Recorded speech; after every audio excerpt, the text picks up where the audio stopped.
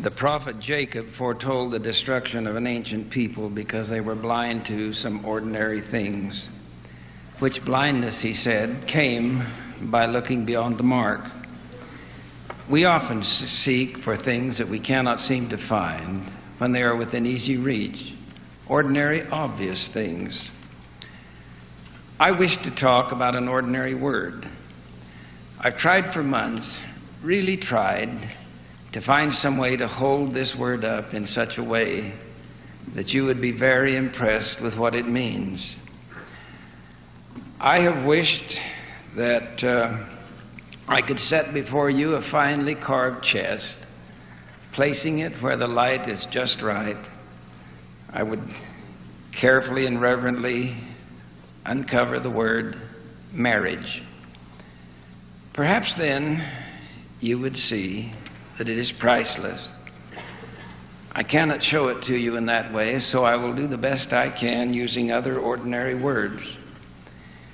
It is my purpose to endorse and to favor, to encourage and to defend marriage.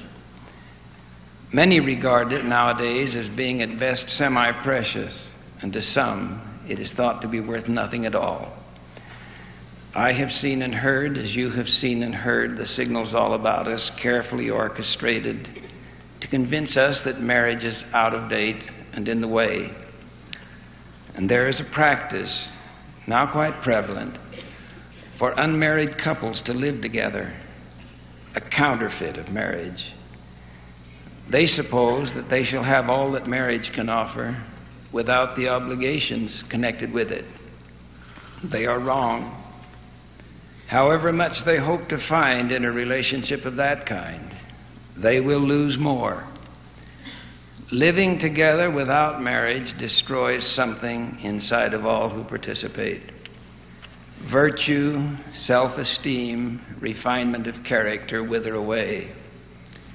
Claiming that it will not happen does not prevent the loss, and these virtues, once lost, are not easily reclaimed. To suppose that they may one day nonchalantly change their habits and then immediately claim all they might have had they not made a mockery of marriage is to suppose something that will not be. One day, when they come to themselves, they will reap disappointment.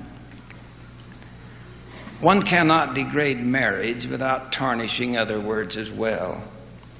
Such words as boy, girl, manhood, womanhood, husband, wife, father, mother, baby, children, family, home. Such words as unselfishness and sacrifice will then be tossed aside. And then self-respect will fade and love itself will not want to stay. If you have been tempted to enter into such a relationship, or if you now live with another without marriage, leave. Withdraw from it. Run away from it. Do not continue it. Or if you can, make a marriage out of it. Even a rickety marriage will serve good purpose so long as two people struggle to keep it from falling down around them. Now, a word of warning. One who destroys a marriage takes upon himself a very great responsibility indeed. Marriage is sacred. To willfully destroy a marriage, either your own or that of another, is to offend our God. Such a thing will not lightly be considered in the judgments of the Almighty, and in the eternal scheme of things will not easily be forgiven. Do not threaten or break up a marriage. Do not translate some disenchantment with your own partner or an attraction for someone else to justify any conduct that would destroy a marriage. This monumental transgression frequently places heavy burdens upon little children. They do not understand the selfish yearning of unhappy adults who are willing to buy their own satisfaction at the expense of the innocent. God himself decreed that the physical expression of love, that union of male and female which has power to generate life, is authorized only in marriage. Marriage is the shelter where families are created. That society which puts low value on marriage sows the wind, and in time will reap the whirlwind, and thereafter, lest they repent, bring upon themselves a holocaust. Some think every marriage must expect to end in unhappiness and divorce, with the hopes and dreams predestined to end in a broken, sad wreck of things. Some marriages do bend, and some will break. But we must not, because of this, lose faith in marriage, nor become afraid of it. Broken marriages are not typical. Remember that trouble attracts attention. We travel the highway with thousands of cars moving in either direction. We don't pay much attention to any of them. But should an accident occur, we notice that immediately. If it happens again, we get the false impression that no one can go down the road safely.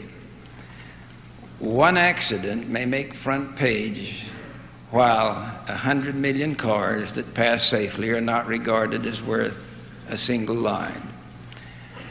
Writers seem to think that a happy, stable marriage doesn't have the dramatic appeal or the conflict worth featuring in a book or a play or a film. Therefore, we constantly hear about the ruined ones, and we lose our perspective. I believe in marriage. I believe it to be the ideal pattern for human living. I know it to be ordained of God. The restraints relating to it were designed to protect our happiness. I do not know of any better time in all of the history of the world for a young couple who are of age and who are prepared and who are in love to think of marriage. There is no better time because it is your time. I know that these are very troubled times, and troubles like we have now are very hard on marriages. But do not lose faith in marriage. Not even if you've been through the unhappiness of a divorce and are surrounded by pieces of a marriage that has fallen apart. If you have honored your vows and your partner did not do so, remember God is watching over us. One day, after all of the tomorrows have passed, there will be recompense. Those who have been moral and faithful to their covenants will be happy, and those who have not will be otherwise. Some marriages have broken up in spite of all that one partner could do to hold it together. While there may be faults on both sides, I do not condemn the innocent one who suffers in spite of all that was desired and all that was done to save the marriage. And to you I say, do not lose faith in marriage itself. Do not let your disappointment leave you bitter or cynical or justify any conduct that is unworthy. If you've had no opportunity for marriage, or if you have lost your companion in death, keep your faith in marriage. Some years ago, an associate of mine lost his beloved wife. She died after a lingering illness, and he watched in helpless agony as the doctors withdrew all hope. One day near the end, she told him that when she was gone, she wanted him to marry again, and he was not to wait too long a time. He protested. The children were nearly grown, and he would go the rest of the way alone. She turned away and wept and said, "Have I been such a failure that after all of our years together, you would rather go unmarried? Have I been such a failure?" In due time there came another, and their life together has reaffirmed his faith in marriage. And I have the feeling that his first beloved wife is deeply grateful to the second one who filled the place that she could not keep. Marriage is yet safe with all its sweet fulfillment, with all its joy and love. In marriage, all of the worthy yearnings of the human soul, all that is physical and emotional and spiritual, can be fulfilled. Marriage is not without trials of many kinds. These tests forge virtue and strength. The tempering that comes in marriage and family life produces men and women who one day will be exalted. God has ordained that life should have its beginning within the protective shelter of marriage, conceived in a consummate expression of love, and nurtured and fostered with a deeper love, which is accompanied always by sacrifice. Marriage offers fulfillment all of the way through life, in youth, in young love, the wedding, on the honeymoon, with the coming of little children and the nurturing of them. Then come the golden years, when the young ones leave their nest to build one of their own. The cycle then repeats itself as God decreed it should. There is another dimension to marriage that we know of in the church. It came by revelation. This glorious supernal truth teaches us that marriage is meant to be eternal. There are covenants we can make if we are willing, and bonds we can seal if we are worthy, that will keep marriage safe and intact beyond the veil of death. The Lord has declared that, behold, this is my work and my glory, to bring to pass the immortality and the eternal life of man. The ultimate end of all activity in the church is that a man and his wife and their children will be happy at home, and that the family will continue through eternity. All Christian doctrine is formulated to protect the individual and the home and the family. These lines express something of the place of marriage in the eternal progress of man. We have within a burning flame a light to kindle lights, the sacred fire of life itself, which, if misused, ignites a smoldering, suffocating cloud of sorrow and distress. When used by law, this power brings forth a life, a family, happiness.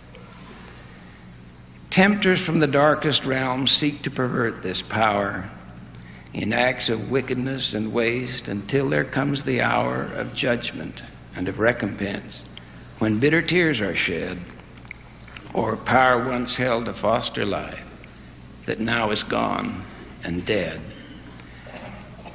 I know this power to be a key, a very key to God's own plan, which brings to pass eternal life and immortality for man. And marriage is the crucible, where elements of life combine, where mortal temples are conceived within that plan divine. Then spirit offspring of our God can come through mortal birth to have a choice, to face a test, the purpose of our stay on earth. Here, good and evil stand alike before decision's sovereign nod. Those who elect the righteous path will part the veil, return to God. A gift from God the plan provides, that mortal beings in humble strait be given power, supernal power, to share their love and help create a living child, a living soul, image of man and of deity. How we regard this sacred gift will fix our course, our destiny. Eternal love, eternal marriage, eternal increase. This ideal, which is new to many, when thoughtfully considered, can keep a marriage strong and safe. No relationship has more potential to exalt a man and a woman than the marriage covenant. No obligation in society or in the church supersedes it in importance. I thank God for marriage. I thank God for temples. I thank God for the glorious sealing power, that power which transcends all that we have been given, through which our marriages may become eternal. May we be worthy of this sacred gift, I humbly pray. In the name of Jesus Christ, amen.